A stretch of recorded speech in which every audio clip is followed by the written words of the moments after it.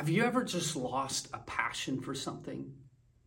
Maybe it was something that you either continually heard over and over again, and so it kind of annoyed you, or it's a game you used to play over and over again, and you just lost passion because it seemed to be so regular in your life that you've just kind of gotten used to hearing it, or used to seeing it, or used to playing it.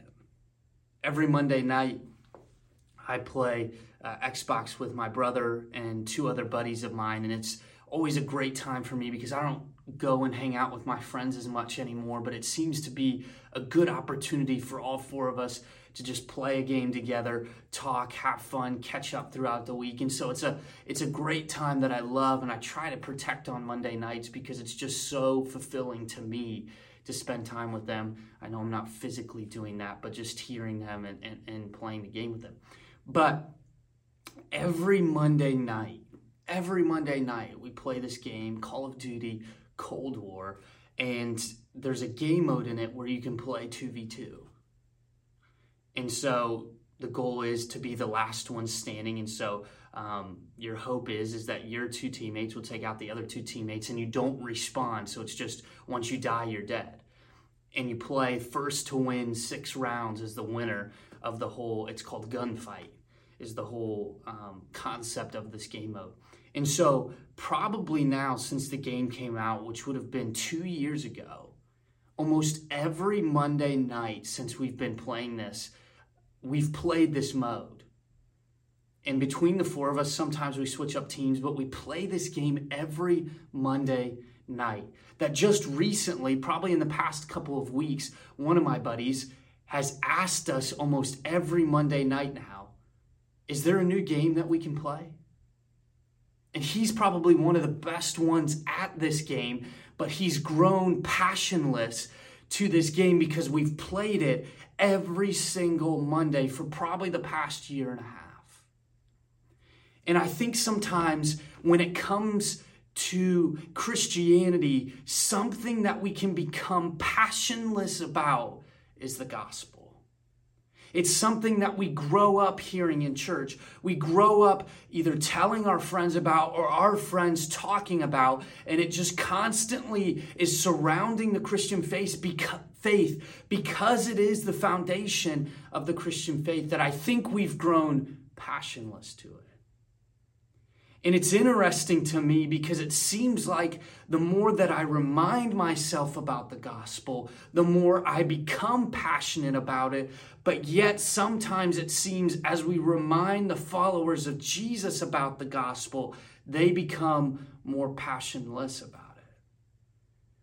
And I think there's many aspects to it, but I think in general what we don't tend to process is all the aspects of the gospel.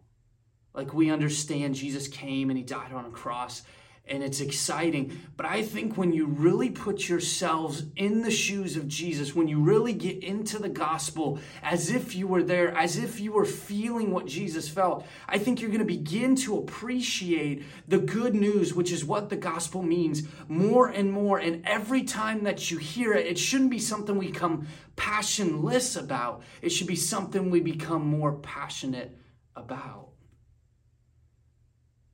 I think we need to reignite the passion of the good news. I think we really need to take to heart the gospel, because if there's one thing we should be able to preach, teach, and hear about every week if we wanted to in church, it should be the gospel. It should be the good news. And so I want to hopefully for the next few moments try to help you get in the shoes of this good news. Understand the gospel for what it is, and hopefully not make you become more stale to it, but yet you reignite that fire for the foundation of what we believe in. And so in order to understand this, you've got to go back to Genesis chapter 3. And there's this beautiful scene that's painted in the creation that God the Father, the Son, and the Holy Spirit are all present in creation. And God goes through each day and he creates different things on days 1 through 6. And then on day 6, he creates man. And then he creates woman, because as he's trying to find man a partner, he can't find somebody suitable through animals. And so he says, I need to create somebody that's going to be in a relationship with this person. It says here in chapter 2, verse 19, so the Lord God formed from the soil every kind of animal and bird, and he brought them to Adam to see what he would call them. And Adam chose a name for each one. He gave names to all the living livestock, birds, wild animals, but still there was no companion suitable for him. So the Lord God caused Adam to fall asleep into a deep sleep. He took one of Adam's ribs and closed up the place from which he had taken it. Then the Lord God made a woman from the rib and brought her to Adam. At last, Adam exclaimed, she is part of my flesh and bones. She will be called woman because she was taken out of a man. And so out of Adam, the first man that was ever created, God creates a woman. This is the companion for the man. Man is not meant to be alone. He's meant to be in relationship. So you even see from the beginning of creation that God is setting up this relationship with him. This relationship, catch that word. We're not meant to be alone. We're meant to be in relationship. God wants to be in relationship with you. And so from that moment that he creates man and he creates woman, they're in this beautiful scene called the Garden of Eden. There's no sin into the picture. Everything is perfect. Everything is unified. Everything is together. They're talking with God. They're walking with God. There's nothing that's getting in to block their mind from this relationship that's so blissful and intimate. And God says, there's only one thing I want you to know. You cannot eat from the tree of the knowledge of good and evil. It's the only thing that I don't want you to do. And so you may know the story. The serpent comes in and he begins to tempt Eve. Eve then looks at the fruit and she sees that it's so appealing, that it's something that I need to have. And Satan begins to get into the mental warfare that maybe you should eat this. And so what does she do? She eats it and gives some to her husband. And from that moment, sin now enters into the world and totally disunifies us from this relationship with God. There now becomes this picture that here we are with God, and as sin enters into the world, there becomes this gap in between us and God. And from that moment on, God was on a rescue mission to get us back in this relationship.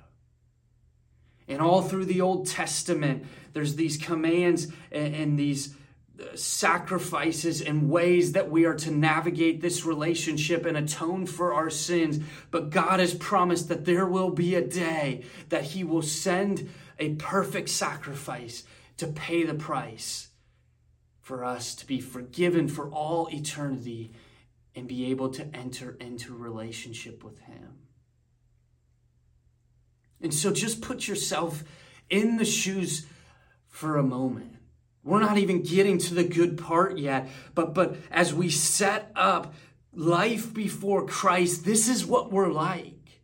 We're sinful people. We're separated from God, yet there's a God that so desperately wants to be in a relationship with us. He so desperately has a love so deep, so vast, so wide for us that he's wanting us to see that there's something better to life than sin.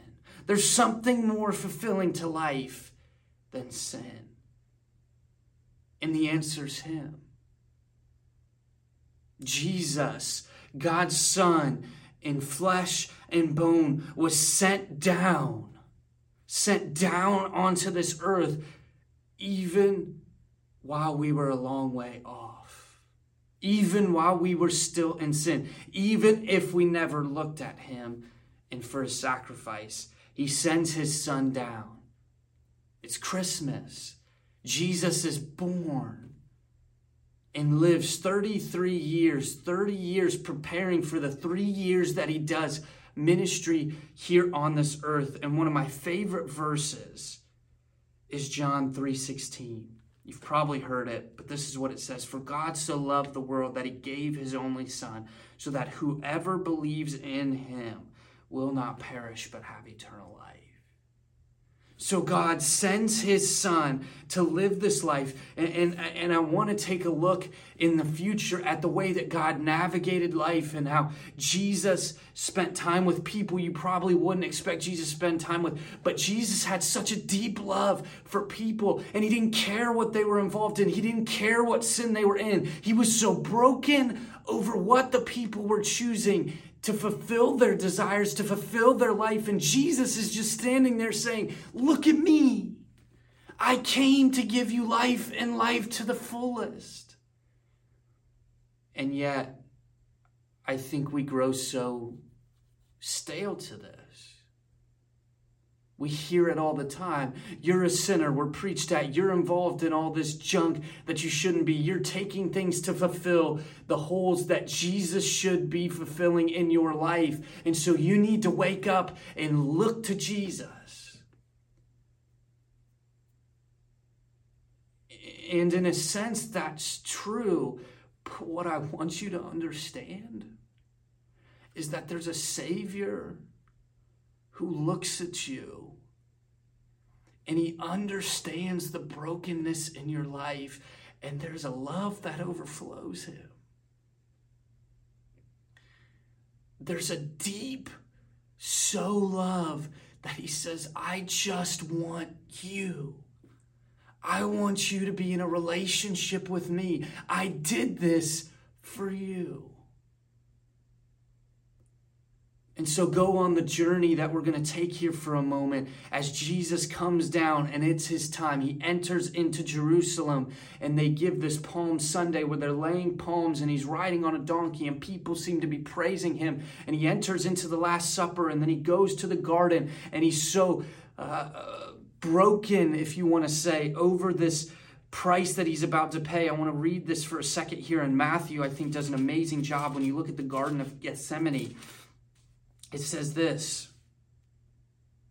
my soul is crushed with grief to the point of death. Stay here and watch with me. This is what he tells his disciples while he goes and prays. And then he begins to pray. He says, my Father, if it is possible, let this cup of suffering be taken away from me.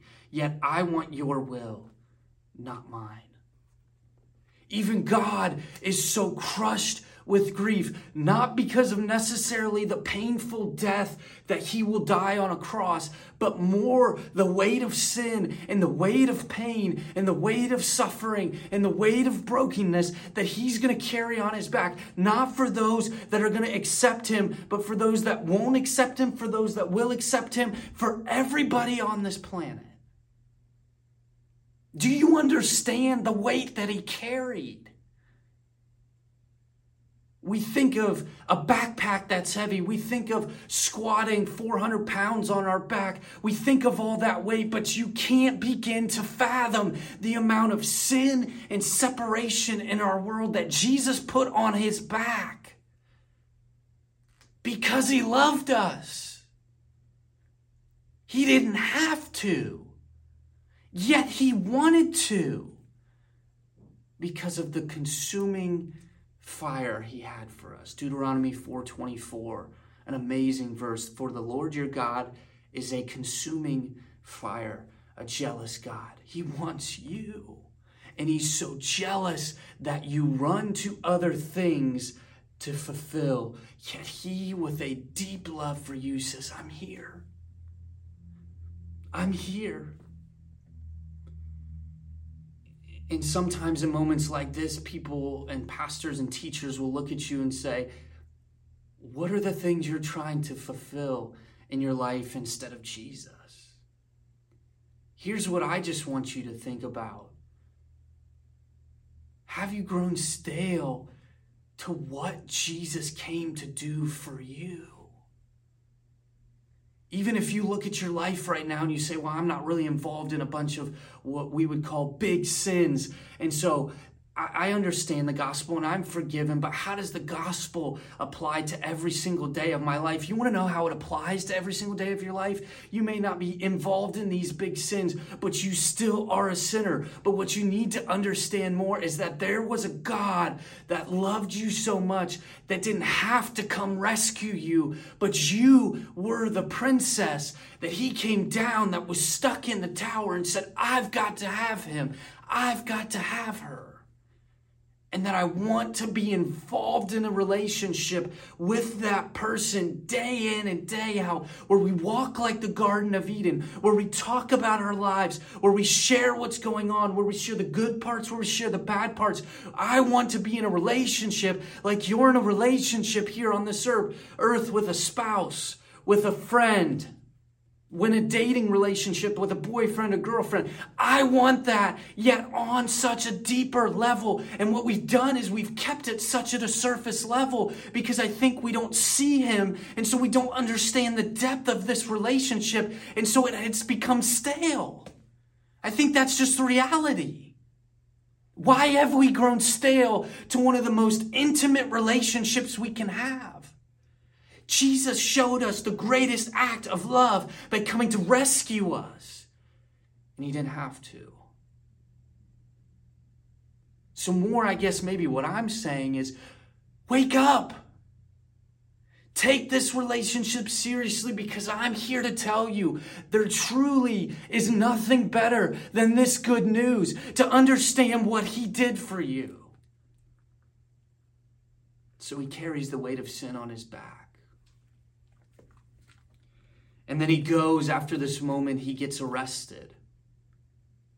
And he stands before Pilate, and he stands before King Herod, and he stands before back and forth, and it's this mess of a trial, because in all reality, nobody can find anything wrong with what he's done. And so they release Barabbas, because there's a tradition every Passover to release a prisoner. And so they release Barabbas, and Jesus is sent to be crucified. And I just want you to picture your Savior for a second.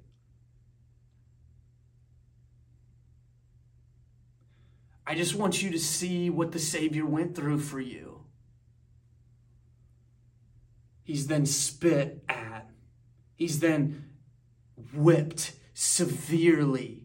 Some of the whips, they would put shards of glass or rock kind of woven into them, so that when they would whip somebody, it would literally dig into the skin and scrape through the back. And so this wasn't something that, like a belt you get hit with if you got spanked with a belt and that it hurt. Like, no, this was something that they would throw, and then it would dig into the skin and rip the skin off. And so as they continuously whip our Savior, and as he's beaten to a pulp and he can barely move, and yet his back is so raw because it's so split open from all of the whipping.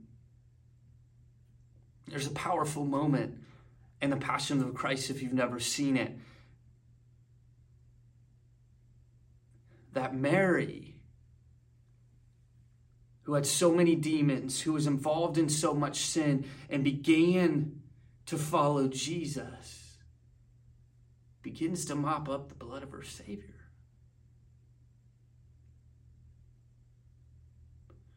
Jesus had changed her life. And she had to sit there and watch her Savior get beaten to a pulp. His mother. I mean, can you imagine his mother watching all this unfold?